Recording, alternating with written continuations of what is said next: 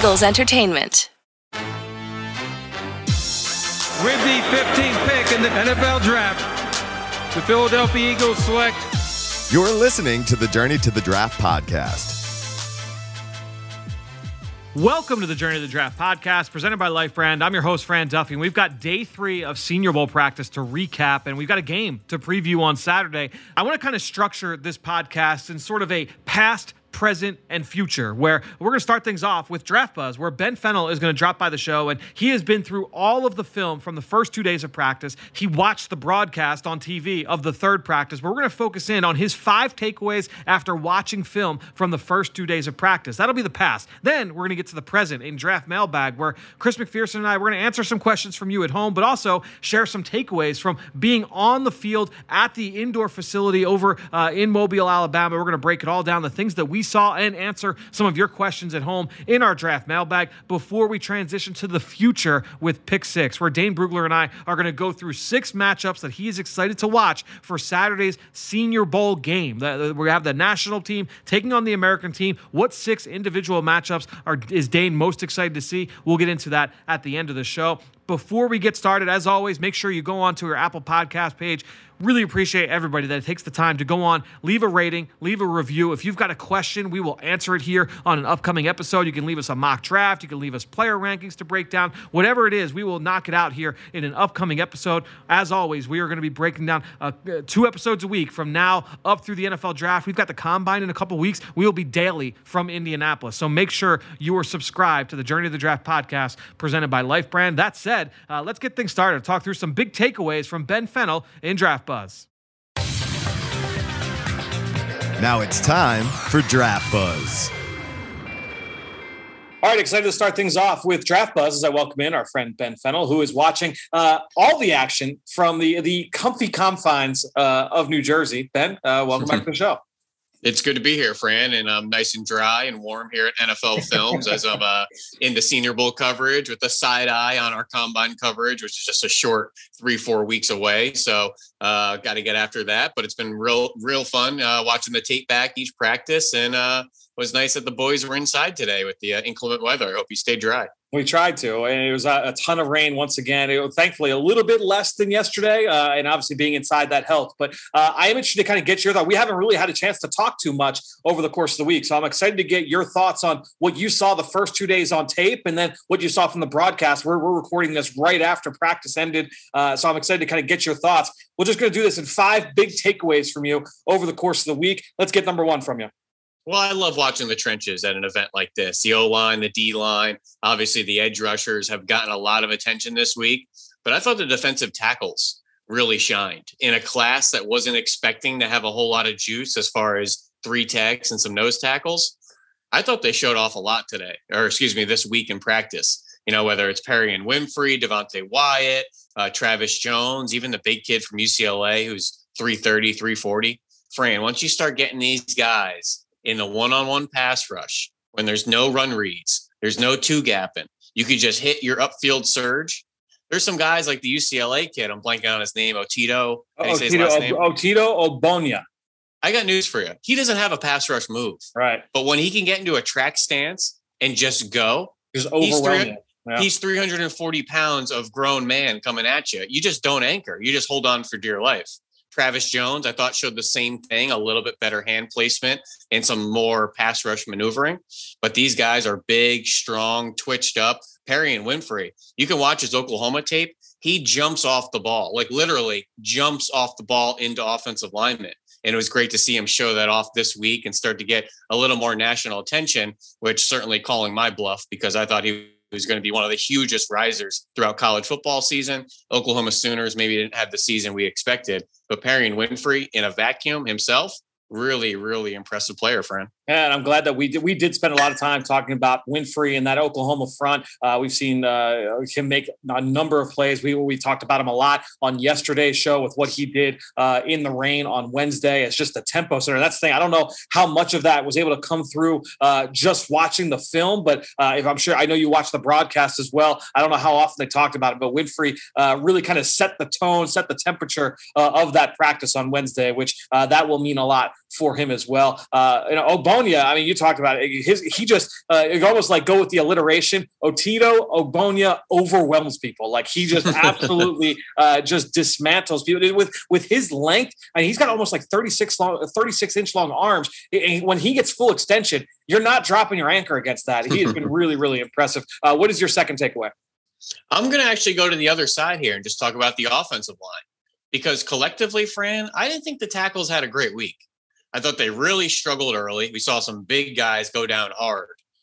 Big Tree fall hard. We saw Kennard get trucked. Abe Lucas get trucked. Dallin Falele get trucked. I thought Bernard Raymond struggled a little bit early on. Trevor Penning struggled a little bit early on the edges. Maybe so much a detriment to them as much as I'd like to praise the edge rushers, which there were some beasts out there. There were some guys that were long, nasty, twitched up, all different shapes and sizes. But to bring it full circle, I thought day 3, the O-line stepped back up. I think they had a collective kumbaya and said, no. They're finishing on us. They're getting the last shove. Let's come out and perform today. I thought Trevor Penning really set the tone with his chippiness and just his propensity to want to finish and really kind of come back out on top. I thought the tackles collectively had a better day today. Some guys I thought just struggled this week. Max Mitchell, Braxton Jones, Burford was up and down.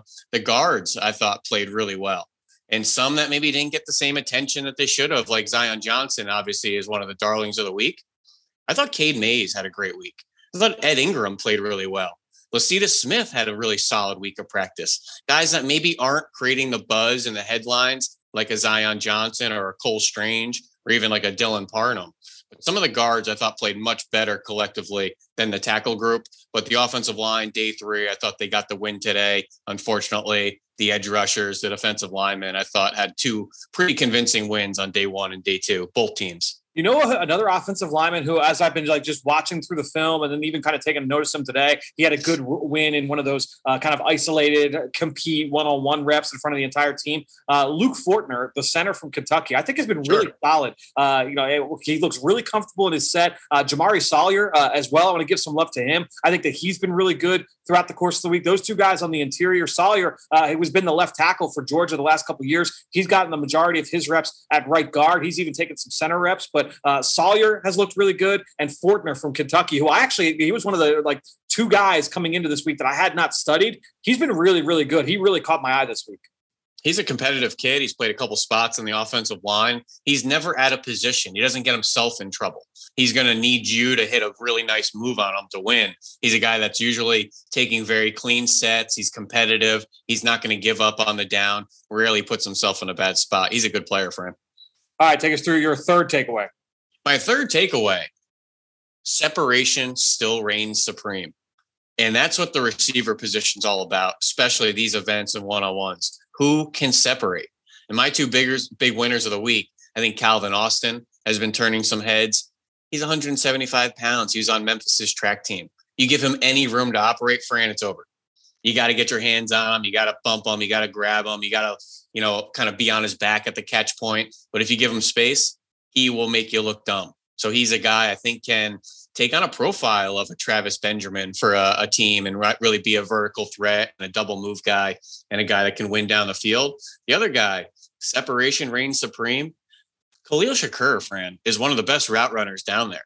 Whether he was getting the ball or maybe getting the ball a little inaccurate, this guy was separating and had a full release package, had some really creative moves at the top, really competitive at the catch point. He's not a big guy, but I thought he was one of the better route runners of the week, a 3-level receiver out of Boise, a guy that they had their own quarterback issues at in Boise. They said, come into the backfield, we'll hand it off to you. He had 50-plus rushing attempts in his college career, 3-level receiver, and that he can win all over the field in a variety of ways. I thought quietly he had one of the better weeks down there, and you just cannot forget the name of the game with receivers: catch the ball and separate. Do not forget, separate, separate, separate. I'm glad you brought up Shakir today, especially really, really productive day in the red zone. Had a number of touchdowns, whether it was from Desmond Ridder or Kenny Pickett. I thought Pickett was really good today, and he and Shakir hooked up a number of times in this Thursday session. What's your 4th takeaway? Well, I love a lot of these hybrid defenders. I thought there were some guys playing some new positions, maybe a Sterling Weatherford down in the box a little more.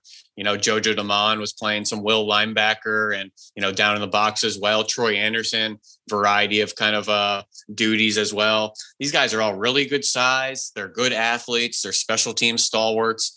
I'm just wondering where we're going to play them at the next level. Where do you pull the trigger as far as draft capital on some of these guys? I don't think they have a true positional fit. I don't know if someone's going to pull the trigger around 2, 3, but you'd be crazy to let them fall to round 6, 7 kind of thing. So I thought Sterling Weatherford out of Miami, Ohio, Troy Anderson, Montana State, Jojo Damon, the older prospect out of Nebraska. I thought they're all collectively in my hybrid group, really good players. I thought they had strong weeks, showing off a lot of different skill sets and roles. Not really sure where to pull the trigger on them, but I know, Fran, I want all 3 of them on my team. Another guy almost kind of fit that just a little bit different is Jalen Petrie, a player I know you're really high on. He's been playing a lot of corner this week and playing a lot in the slot, like true slot corner, often in wide receiver DB one-on-one. So I know you've seen him on tape in those drills, but it's been really fun to kind of see his usage. And he came in, there was kind of talk, is he a safety or a linebacker? He came in small for a safety. So I think now it's like, is he a safety or is he a nickel? And some people, I feel like, especially after what he's done this week, you might look at him and say, like, this guy could be a nice nickel corner. Yeah, there's 2 safeties I had the little stars next to. Kirby Joseph, his ridiculous length. I thought he played down in the box a little bit more. Some really nice plays in coverage. But Jalen Petrie, he's 5'10", 196. He plays so much bigger. And he's a guy that I didn't know who I wanted to compare him to. Is he a Kenny Moore, that kind of thick nickel? Teron Johnson out there in Buffalo, really tough nickel as well. I think he can easily come right in and be that type of sub-package player and really, sub his base these days. So he's the guy that's never going to come off the field. But it was great to see him in some of those zones on the outside at cornerback. I think he's a guy that can play cover 2 corner. I don't see any reason why not. I don't probably want him turning and running and, having to make too many plays down the field. But if he's a cover 2 team, a zone team, I don't see why not. He could play that and play a variety of roles for a number of defenses. One of those hybrid guys that has really stood out this week. All right, takeaway number 5. How are you going to shut us down here? Well, the tight end group I thought was interesting this week. And I kind of want to know your perspective being down there. Before I run off my notes, tight end group in general, how'd you feel about them this week, Fran? I thought they were solid, and we knew coming in that this was a really good group. But I think, to me, when I look at this tight end class in general, but also here at the Senior Bowl, obviously, there's like 8 or 9 guys that you would kind of classify as being in that tight end bucket. To me, I don't look at any of them and say, like, oh man, like this guy is going to be a star at the position in the NFL. I think you're just seeing like rock solid players across the board. And as you get not just here to this game, but then you get to the Shrine Bowl, you get to the NFLPA game, you start to say, like, man, like, there's a bunch of those guys, and it feels like that the depth of the tight end class is really the strength of it. I don't know that it's super, super top heavy, but I think you look at it across the board and say, like, yeah, like all these guys have chipped in. Jeremy Ruckert, what was the big knock, the big question? Oh, like great blocker, high volume or low volume in the pass game. So what can he offer as a pass catcher? I thought he had a number of really impressive grabs at all 3 levels of the field this week. Now you look at Trey McBride, he wins the Mackey Award as the top tight end in the country. He came in really small. He came in 6'3", sub 250, right? So a lot smaller than we were expecting. But I think overall, you've seen him do a lot of the things we saw him do at Colorado State. He made a nice catch down the seam on Wednesday. You've seen him compete as a blocker, one-on-one against defensive ends at times. So I think,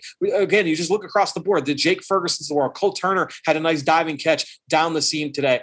These guys have all had their moments in the sun. Well, not really the sun because of the weather this week, but they've all had their moment to shine. And all of them, I think you look at the end of the day, you say, these guys are going to be just solid players in the NFL, which is a good thing. Yeah, I just felt a little underwhelmed with that tight end group and kind of projecting forward. I don't know if we're going to be that excited about them when it comes down to draft day. I don't see any, eye-popping testers. I don't think we have any Kyle Pitts or even Mike Gesicki's of the world or even, David Njoku's, Evan Ingram's, the way they tested. I don't know if we're going to have any type of 4-4 players and jumping 40 inches in this tight end group. Trey McBride makes a lot of great contested catches at the complete expense of separation. He's a bit of a Velcro player out there. He's always sticky to a defender, making really competitive plays on the ball. But the big test this week was athleticism, speed, separation, left a little bit to be desired. Same thing with Isaiah Likely, a guy that makes some really good adjustments on the ball, tracks really well, really good athleticism and agility. Didn't see the route running and the separation I had hoped to see. Jeremy Ruckert showed you a little bit more of that. There was a little bit more of I'm just glad we're seeing it and we're excited to see it, because you didn't see him, stretch the seam or run some corner routes at Ohio State very often. So it was great to see that. Quietly, I think one of the big winners, Fran, is like Greg Dulcich out of UCLA, who I think is going to be one of the better move tight ends in this class. And if he goes to the right offensive scheme, right offensive coordinator, somebody that likes to feature that move tight end and yak opportunities and be a red zone threat and work over the middle of the field, I thought he was a stud out there. And I thought he's got a good enough size. I'm always worried about those former receivers. He shows up to UCLA at 210. Is he going to kind of squeeze into a 225 frame? No, he's up to 240, 245, really well built. So I just don't know the collective state of the tight end group, but I like them overall. So I know we're kind of bashing them here. There's a lot of NFL players on this tight end board, Senior Bowl, not Senior Bowl. There's a lot of these guys going to play in the league. Are we going to have any taken in the top 50? I'm not so sure. But there's going to be a lot on day 2, early day 3, and a lot of these guys are going to be on Sundays. Same kind of thing. Where do you pull the trigger with draft capital? Where do you think you can maybe roll the dice and get a Cade Otton a round later, a Jake Ferguson a round later? Where do you play that cat and mouse? The tight end group is really deep, really fun, not particularly top heavy.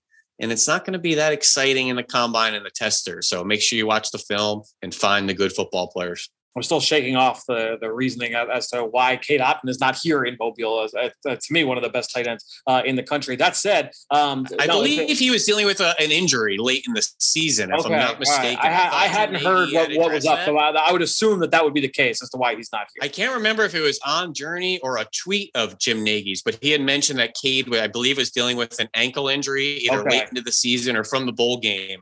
But was slated to accept his invite despite that injury. So I'll have to double check that, but don't quote me on it, but I'm pretty sure he was dealing with something. Well, I am glad that you highlighted Greg Dulcich. I do feel like he might have the highest upside of the guys here because, as you mentioned, he's got that athleticism, that ability to be a dynamic playmaker at the position, but also was used plenty in line. Is he a dominant player right now in line? No, but he's a very willing blocker. We always throw that term around. You got to lose slow, or you don't have to lose slow, but at least lose slow. And I feel like Dulcich can be that for you early in his career while also being that high level pass catcher as well. And do you feel like, Fran, really deep edge group, a lot of quarterback hunters and quarterback killers out there? Did we kind of close the gap a little bit with the 3 that weren't down there in Thibodeau, Karlaftis, Hutchinson? Did Jermaine Johnson kind of squeeze the gap there? Kingsley Anabare work his way into the first round? I thought there were some really, really impressive players out there. Some guys that we've talked about all season long. Make sure you're following Journey to the Draft as we're getting you prepped on these guys in the summer. So it's just great to see the collective national media kind of watching these guys now and seeing what they can do. But I felt like there might be 10 edge rushers in my top 50 when it's all said and done. So really deep group. And I think they're closing the gap on some of those early leaders out there in Hutchinson, Karlaftis, and Thibodeau. That's a fair question. I think that's something that we could get a sense of as these mock drafts after the Senior Bowl start happening. We'll see what happens here on the game on Saturday. And I love seeing Sam Williams show up. Fran, he got off the plane and just tore through offensive linemen on day 2. He is a really fun, infectious player, high energy, plays really hard. He's strong. He's one of those guys that just sprinting back to the huddle every play. He does that at Ole Miss.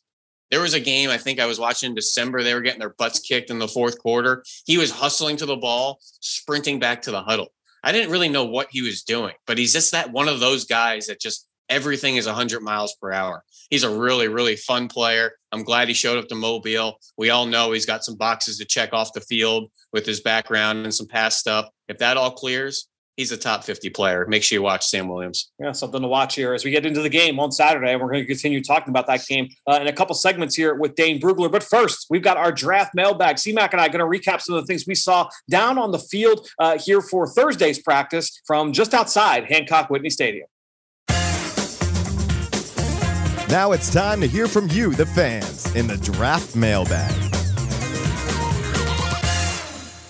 All right, so from what we've seen over the last few days with Ben Fennell to what we saw here today with Chris McPherson for our draft mailbag segment, C-Mac, practice moved indoors due to inclement weather on Thursday. It was a torrential downpour on Wednesday, a little bit less rain on Thursday, but it was coming down for a good portion of that second practice, especially. That said, let's get into some of our standouts. And I want to ask you, what one player stood out most to you between the 2 practice sessions on Thursday?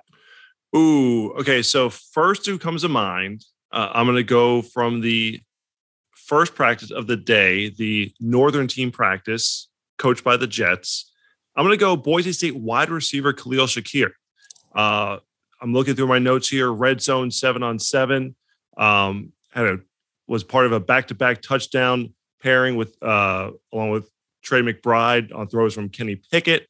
But then when Desmond Ridder was in there, Shakir took a heck of a hit on a ball over the middle of the field, took quite a pop, but was able to hold on for the touchdown. Came back for a couple other scores later on in the session. So time and time again, Khalil Shakir offensively was standing out to me. Defensively, let's see, a couple come to mind here. I know you're talking about one, but I'm just like trying to like scroll through the notes to see who might have possibly. I don't want to leave anyone out here. I think Eric Johnson. I was impressed with his versatility, playing both tackle and end. Was doing well in the. Let's see, there was a run period where he just created a wall and the running back just went right into the back. It was like a thump went into the back of the O-lineman. Later on the very next play, he shed a block to get in on the tackle. Later on, a team red zone period, he got in the backfield, forced the running back to cut away from the action. So throughout the practice, Eric Johnson was someone who was standing out to me. And then one more I want to throw in here. Okay. O-line, D-line, 1-on-1. I know typically the defensive guys usually win this. I want to give a tip of the cap to Darian Kennard, who had wins over Eric Johnson, who I mentioned, who was very good in practice. Yep. Kingsley Enagbare, who I thought was outstanding the rest of practice. He's another one who could be he's one of the top standouts for the entire week. Had another solid practice today, but had a win against him and against Fedarian Mathis as well. So I had 3 wins noted for Darian Kennard, no losses in the O-line, D-line 1-on-1s from the notes I took. That is good to hear because I thought he had a really good first day, up and down second day in the rain. And I thought that's good to hear that he had a good bounce back here for day 3. I'm excited to go back through the film. I didn't watch much of the trenches today. I focused more on the receivers and DBs for this third practice. But for me, with that in mind, I'm going to go Memphis wide receiver Calvin Austin, who I've talked about a number of times here this week, but I think he was really consistent again today. It was a lot of red zone work, and typically that's what Thursday usually is reserved for. If you look at a normal game week, late in the week you start talking about red zone, and I think that Calvin Austin, what's he, 5'7", 170 pounds? Like, you're not typically talking about him as a red zone threat, but where those small receivers come in play in the red zone is their ability to create separation in a phone booth. And Austin does that as well as anybody in Mobile. I thought that he did a great job of just putting his foot in the ground and separating. He did it a number of times where he kind of juked DBs out of their shoes. And once again, just super, super consistent at the catch point. First time I saw him put a ball on the ground this week, it was a diving catch where he kind of had to slide in the end zone and the ball was able to hit the ground, but he has caught everything else. So I think when you're talking about an explosive guy, certainly has that ability to work vertically, but then also, catch and run, screen game, gadget plays, all that kind of stuff. You can do all of that. Consistency, route running. I think Calvin Austin has really put together a nice week. And then on the other side of the football, Darian Kendrick, DK Kendrick from Georgia, I thought that he had his best day of the week. I think that when you look at some of the plays he's given up in some one-on-ones, it hasn't been the best week for Kendrick, but I thought he bounced back this week or today here for this session, got a couple balls on the ground, was there to contest a number of throws. So Darian Kendrick from Georgia, I wanted to give some love to. Let's now transition to the one play that stood out most to us. Our one play takeaway from practice, C-Mac. I'll go to you first. I guess I already spoiled mine. Going on the touchdown grab by Shakir over the middle nice. In that red zone drill where, again, he just got popped, but he went down, held on to the ball, and came back up for the score. So sorry to spoil it. Talk about player standouts there, but kind of that was one of the reasons he stood out to me. So I'll give him the nod there. The safety who gave that pop was Kirby Joseph from Illinois, who a lot of people feel might be the best safety in attendance here at the Senior Bowl. But he also had a diving interception on a tip pass in a team drill as well.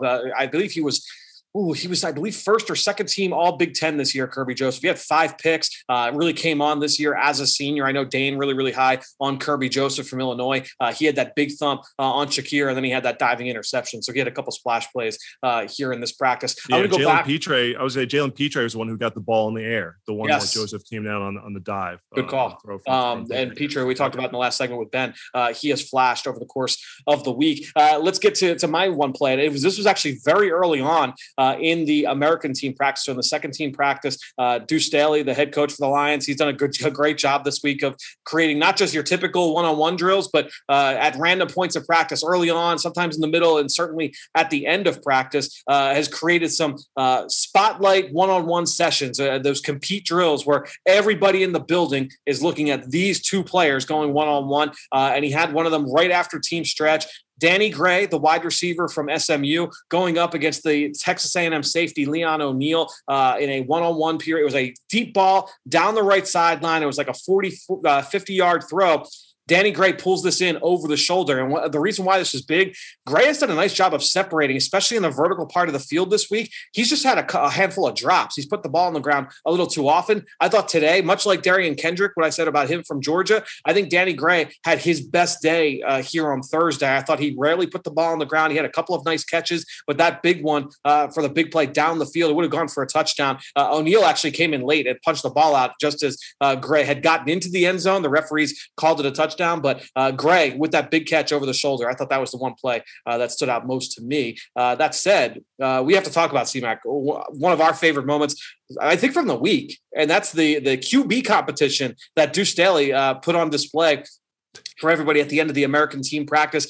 Take us through what we saw on the field as practice came to its end.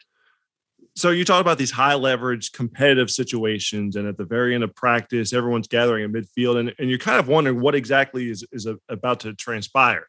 But Deuce Staley, everyone's kind of closing in because they roll out the net, the target net for the quarterbacks to throw into. But first, before that, the guys, the rest of the players had to kind of pick who they thought was going to win the drill. So guys were kind of rallying around their guy. And Malik Willis, I think you would agree, had the biggest contingent of believers. But we're going through the first set of drills here. Bailey Zappi, I think he got one of them in the net, if I'm correct. Yep, they were 10 yards. They were 10 yards away from the net, and it's got like 3 targets working from the bottom left corner up to the top right. Zappi was able to get one, I believe, on his third and final throw. I think you're correct. Sam Howell, not able to get in. He went second. And then Malik Willis, it was funny because since he had the biggest contingent, Malik's looking over to the crowd, trying to silence him down, keep him contained.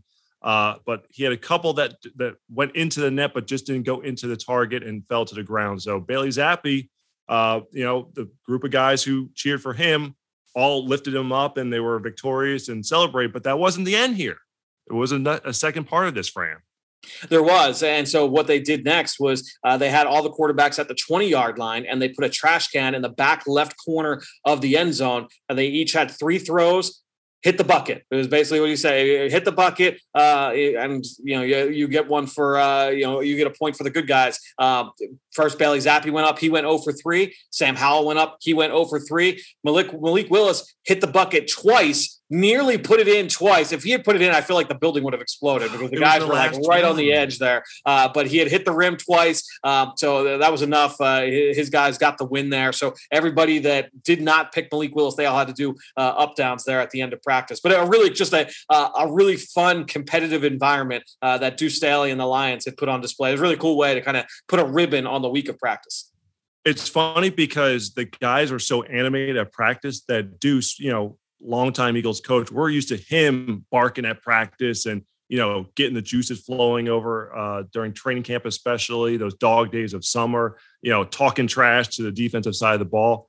He didn't have to do that this week. He had guys who were ready to lay it up on both sides. And no matter whether it was the weather that affected the practice conditions on Wednesday, today, the practice was, it's not even really an indoor facility because there's no sides. It's really just a permanent tent over the field. And there was sheets of rain going through. And there were times where the wind was coming whipping through. And you were kind of like, okay, this is why they moved the practice to this indoor facility today. But no, a spirited competitive practice once again.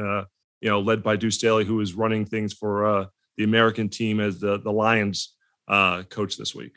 All right, so we've got a couple questions here to take us home in this segment. Paul Sledge checked in on Twitter. Where do you see Wyoming linebacker Chad Muma going, and can he be a 3-down linebacker in the NFL?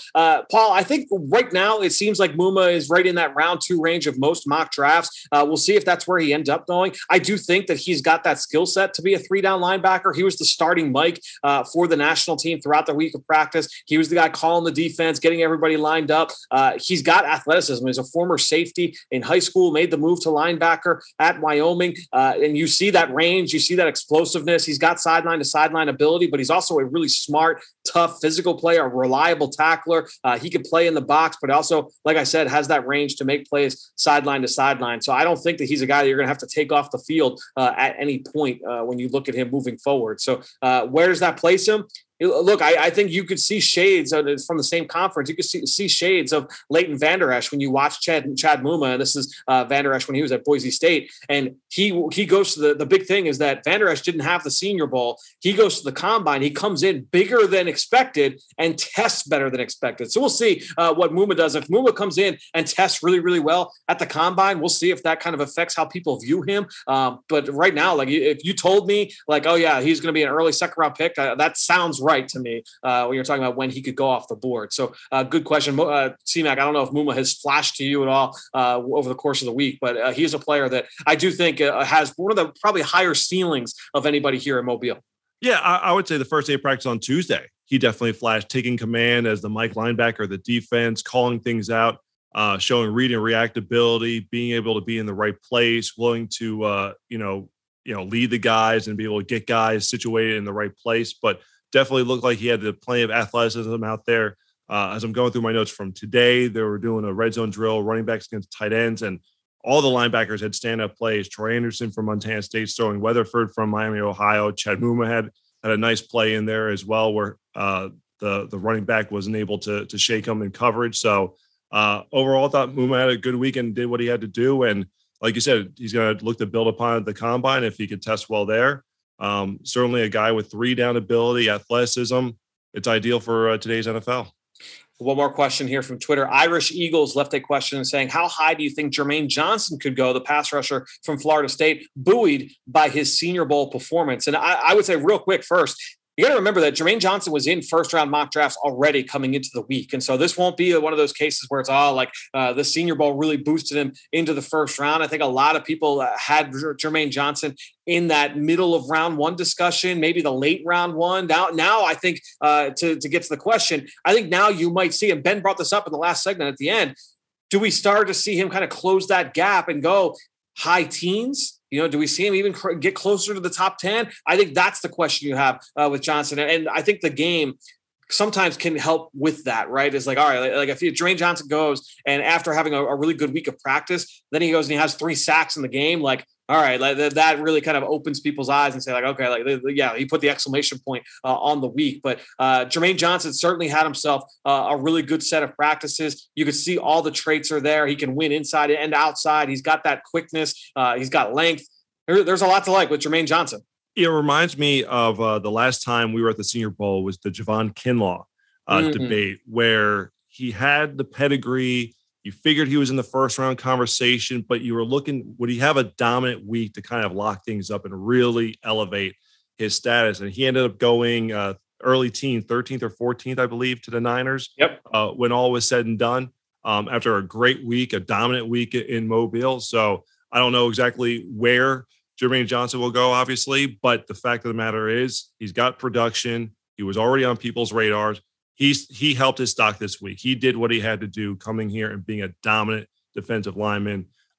He and Enikbare during those practices, just something to watch there. So lots of pass rush ability coming out of Mobile this week. No doubt. Oh, let's get to a question from Apple Podcasts, where CMart923 leaves a question saying, "Hi, Fran. It's been a while since I've left a question, but now that it's fully draft season for the Eagles, I'm hoping to start leaving some more. My question is regarding wide receiver Drake London." This is the wide receiver from USC, CMAC.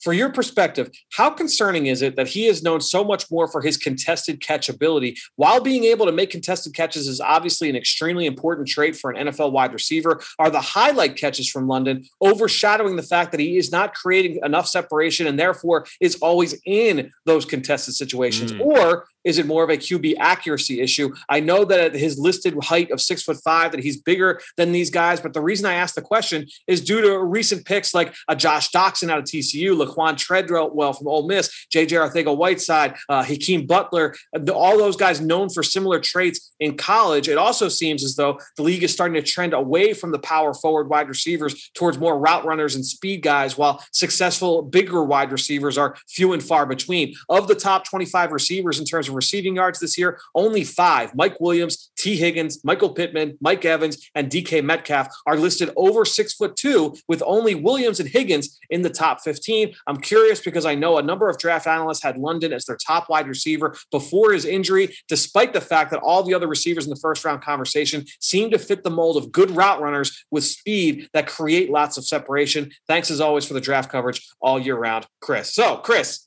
number one, great, thoughtful question.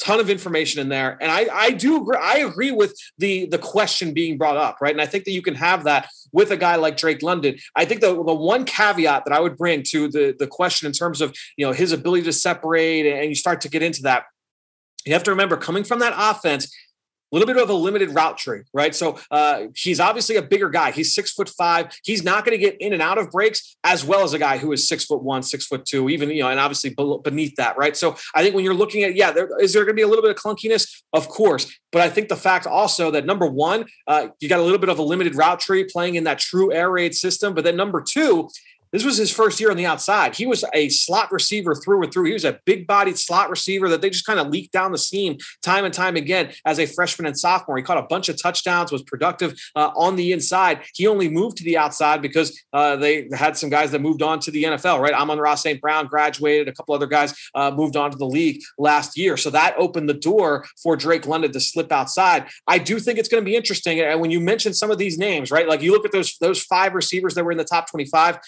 Mike Williams, T. Higgins, Michael Pittman, Mike Evans, DK Metcalf. Mike Evans, he ran low 4.4s at, 6'3" and change, 200 plus. I mean, he was an alien. DK Metcalf, we know what he did at the combine, right? He's an alien. Michael Pittman ran the low 4.4s. T. Higgins, he didn't run at the combine, went at the pro day, and it was I think like low 4.5s, and that was a little bit surprising. And then Mike Williams, he only ran at his pro day, and that was a little bit slower, right? So I think that Williams is kind of the case study here, in that he ended up going in the top 10 despite being a bigger receiver who didn't run super well. We'll see if that happens with London. As you mentioned, there are a lot of draft analysts, some of the best in the business. You go to Daniel Jeremiah. I know that Dane Brugler was really, really high on him. Nate Tyson, we've had on the show a couple of times. I believe he's his number 1 wide receiver, right? So a lot of people really, really high on Drake London. I think you can ask those questions. I think it's a good debate. He is a true one of those guys that you could call a ball winner on the perimeter. Those guys certainly have value in the NFL. It's going to be a good question. I think a lot of people are going to have, C-Mac, and especially if he's not able to test the injury that he was alluded to. I believe it's a broken ankle for Drake London. So we'll see if he's able to go. I think that he suffered the injury like late October, early November. So we'll see if he's able to go here in the first week of March for the combine. But it's going to be an interesting debate there, and one that we've had a number of times over these last couple of drafts. Sure. I think it comes down to the skills and the other abilities that they bring to the table. Like, watching Christian Watson this week, true 6'4". Okay. Was listed, or did he come in at 6'3" or 6'4" when all was said and done? It was 6. He came in at 6'3" even. 6'3" even. Okay. So solid 6'3", but he's got good movement skills. Okay. He's got a good route running ability. He's long, he's linear. He can get in and out of his breaks pretty quickly. So it depends on the total package. It's tough when you have these case studies of guys that have not, made it. You look at Drake London and say, well, he's probably going to fall into that bucket, but you have to look at everything that he brings to the table. So there's so much more than just the size component there. So, but what's interesting though, Fran, is we're going to get back from Mobile in the next day or so. Obviously, you're going to be flipping on the tape and, starting to look at the underclassmen who declared, start looking toward the combine at the end of this month, early next month in March. Who are some of these juniors who you're looking forward to scouting, putting the tape on? I always have like a guy that I'm most excited to watch, like the first day back from the Senior Bowl, because obviously a lot of my time and effort goes into watching those seniors leading up to the Senior Bowl. A bunch of these juniors I've watched already, like over the summer, sometimes in the fall. I will say the one guy I'm excited to do a deep dive on right now. I've seen flashes, obviously watching peripherally. I've seen plenty of Georgia this year, but I'm excited to get eyes on Travon Walker, the defensive lineman from the Bulldogs. Have not done that deep dive on him yet. I know Dane super high on him. I believe is a top 15 player on his board. Travon Walker, I'm excited to watch. And then also the Georgia safety, Lewis Cine. I'm excited to see him as well. He has really flashed whenever watching Georgia. Obviously a huge hitter, a guy that can run the alley really, really well. Excited to see what he can bring to an NFL defense. So I would say those two guys from the Georgia defense, I would say they're probably first on the docket there, C-Man. Okay. All right. So I guess we'll kind of shut this down. I guess the big thing, this is our last podcast we're recording from Mobile.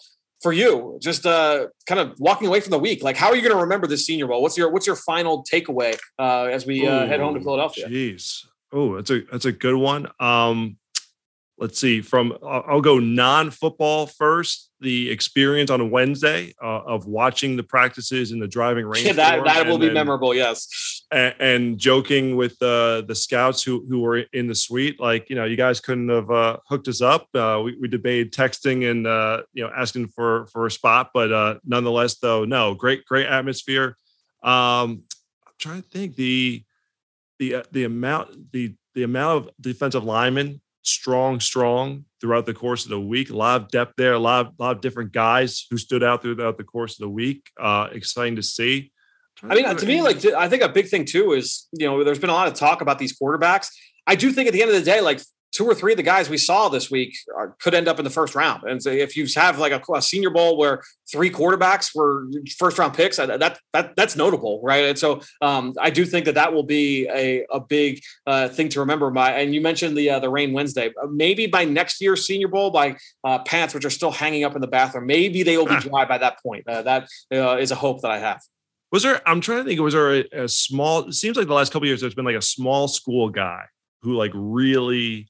Last year it was Quinn Miners. And he was like the hot player. And when we did like the daily recaps with Dane, like, who stood out? He was a guy that was like, I got to talk about Quinn Miners again. I don't know that we had a small school guy this week that was like that player. Cole Strange, certainly got some love. I don't know that there was one guy that he really turned himself from a late round pick into a second rounder. Maybe it'll end up being Strange, but no, I don't know that we've had that this year. No, that's probably the one thing I would say. So but overall, look, a lot of talent, like you mentioned, a lot of the top quarterbacks here in Mobile. So it's going to be fun to see how these guys. What the narrative becomes in the next couple of weeks leading into the combine. And then now you're adding those underclassmen to the mix. So it's going to be a fun buildup here to Indianapolis. No, it absolutely will. And it's something we're going to keep talking about. Obviously, we have the game here. It's Thursday night as we're recording this. The game is going to be on Saturday afternoon. And we're going to break this game down. We've got 6 big matchups to watch here in our very next segment, Pick 6 with Dane Brugler. Now it's time for Pick 6.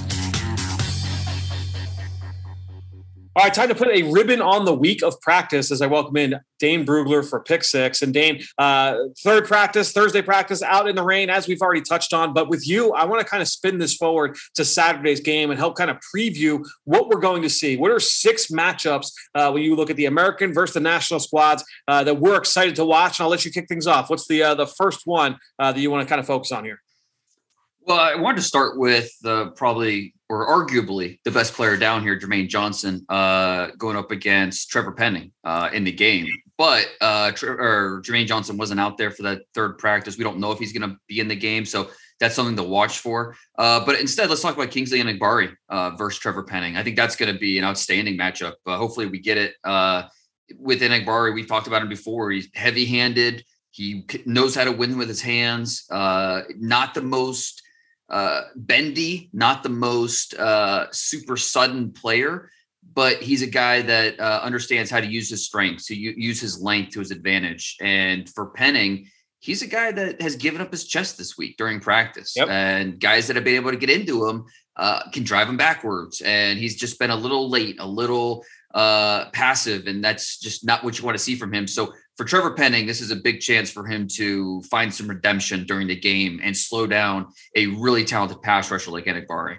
Yeah, Enagbare, I would think that would be the prime matchup for us to be able to see if Jermaine Johnson can't go. Just a couple of other edge rushers for that squad that you keep an eye on there. Sam Williams, Ben mentioned him earlier in the show. That would be one that potentially you might see that matchup. Amari Barno from Virginia Tech, and then D'Angelo Malone as well. Keep an eye on him from Western Kentucky. Enagbare, I mean, like day one, coming off the bus, was one of the most impressive guys back on Tuesday. I want to say like kind of leveled out a little bit, but we know what he can do. He's been one of the best pass rushers in the SEC. It could be a really good matchup in terms of strength versus strength. When you talk about a guy that can win with power versus Penning, who when technique is right, which as you mentioned, that has been a little bit of an issue, but when technique is right, really, really strong and has that ability to be a stopper. So I'm excited for that potential matchup. What's the second one for you? Well, let's stick with the edge rushers versus tackles and just flip it. And let's go with Myjai Sanders versus Max Mitchell. Myjai Sanders from Cincinnati, a first step, probably the best first step among the pass rushers here. He's a guy that can convert his speed to power. He has the cornering skills where he's going to really test you wide and show off your range. And for Max Mitchell, it's been a little up and down. I really like Mitchell as a day two tackle. And this is going to be a big test for him to show what he can do against the speed, the range of Myjai Sanders, and just the different ways he can beat you. I was surprised you didn't go Dominique Robinson, your guy from Miami, Ohio there. Yeah, well, and there's honestly a couple of these pass rushers, with Enagbare, with Ebiketie, and there's just so many of these defensive linemen that we could talk about. But I did go with Sanders because I think that, he showed up, I think, a little bit heavier than because during the season he played about 230, 235, showed up over 240 this week. Yep. And I thought he carried it pretty well. And so I'm just kind of eager to see him now in a game setting to see what he looks like with just a little bit heavier weight and see how he does. All right, let's get to matchup number 3. Stick on the defensive line. Let's go with Devontae Wyatt versus Zion Johnson. Good one. Two guys that are really trying to get into that first round mix. With Wyatt, a player that didn't really get a chance to let loose in that Georgia defense and that scheme, but give him a chance in these one-on-ones, and all of a sudden he's blowing by blockers, he's shooting gaps, he's showing off that quickness, that athleticism. And during a game when he's going to probably play more of a traditional 3 technique role during the game, that's going to be fun to watch him go up against a guy like Zion Johnson, who is one of the best blockers that we have in this draft class. He's competing to be the first guard off the board in April, and a guy that we saw a little bit at center, but hopefully, we play more guard during the game. I think it's just more natural fit. But 2 guys we talked about before, 2 guys that are really talented, and I think that's going to be a fun matchup. I do wonder if we will see him more at guard or at center. Johnson, once again, as practice ended for the national team, he stayed out there, this time with Desmond Ridder, just going through QB center exchange once again. So he's definitely trying to get as many reps at center as possible. We'll see if he ends up doing that on Saturday in the game. And as you mentioned with Wyatt, his quickness has been really impressive, really throughout the week of practice, his ability to get off the ball, which, as you mentioned, was not always what he was asked to do in the structure of that Georgia defense. What's matchup number 4? Let's go to more of the skill positions. And Isaiah Likely, he moves like a wide receiver out there. And I want to see him against one of the most athletic linebackers in this draft. And that's Troy Anderson from Montana State. We're talking about speed versus speed here. And we're going to see Isaiah Likely probably run some seam routes and probably, just try to get him out in space, let him use that speed. And Troy Anderson is a guy that has been able to show off his range this week, and he has not looked out of place with these big-time athletes out there. So I'm eager to see how Likely and Anderson match up. 2 really good athletes who, if they're going up against each other, I think that could be a fun matchup to watch. likely caught a touchdown right in front of me in the red zone. Nice little corner route, diving to the ground. I was able to come up with it. I thought one of his better plays of the week. So that should be a good matchup. And Anderson, we talked about, he has really flashed really every practice with his athleticism, his ability to play through contact. He's been playing at strong side linebacker with the first team, and then he's been the backup Mike linebacker, setting the defense with the second unit there for that national team. So a fun matchup there, potentially in space. Let's go to number 5. Let's go to receiver corner, and let's go with probably the guy that's been the best wide receiver down here, and that's Jalen Tolbert.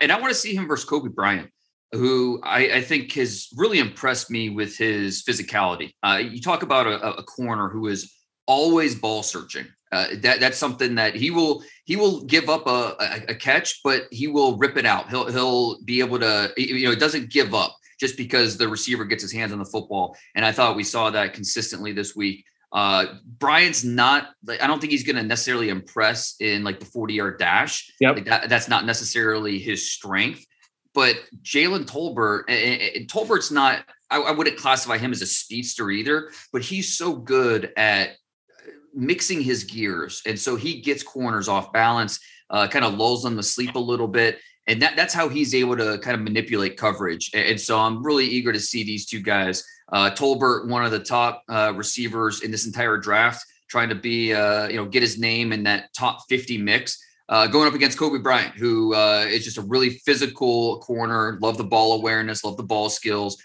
Jim Thorpe award from this past year. So that should be a fun one. Kobe Bryant has had flashes throughout the course of the week. I posted a couple on Twitter with his route recognition, his ability to kind of stay in the hip pocket of wide receivers. And Tolbert, even today, Dane, in red zone action, had a couple of really nice plays on the perimeter, going up and over defenders, coming down with the football. So kind of showing off that vertical ability, which we know he has. Let's get to the final one, matchup number 6. Well, let's keep it simple, and it's Malik Willis versus the national defense. There's the national defense as the quick twitch pass rushers, the guys like Myjai Sanders and Dominique Robinson. Those guys pretty good in coverage as well. And so I want to see how Malik Willis holds up in this type of game setting where it's going to be more of a chance for him to show off his legs, more of a chance for him to push the ball downfield. And of course, we're going to be watching all these quarterbacks. It's going to be really important to see who impresses. Last year, we saw Kellen Mond. I believe he was MVP of the game with how he performed in the Senior Bowl. And I thought Kellen Mond helped himself because of that.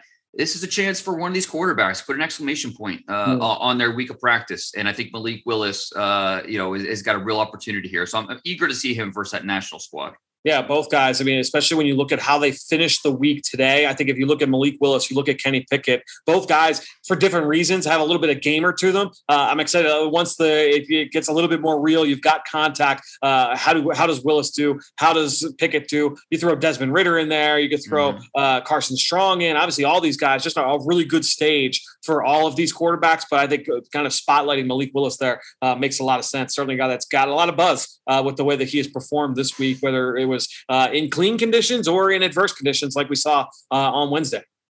Yeah, no doubt. And I don't know that maybe we got the clarity we were hoping for from this quarterback class this week. I can tell you we absolutely, as a media contingent, did not, because especially coming out of Wednesday after the rain, it was like you could see headlines and tweets, and this isn't against even like the people that put those out, but it's like it just kind of paints the picture of how everybody's got opinions. Malik Willis, the winner of Wednesday, he threw great in the rain. Carson Strong, the winner of Wednesday. Sam Howell, the winner. Desmond Ridder, dude, did great in the rain. Everybody had different thoughts on how all these guys did.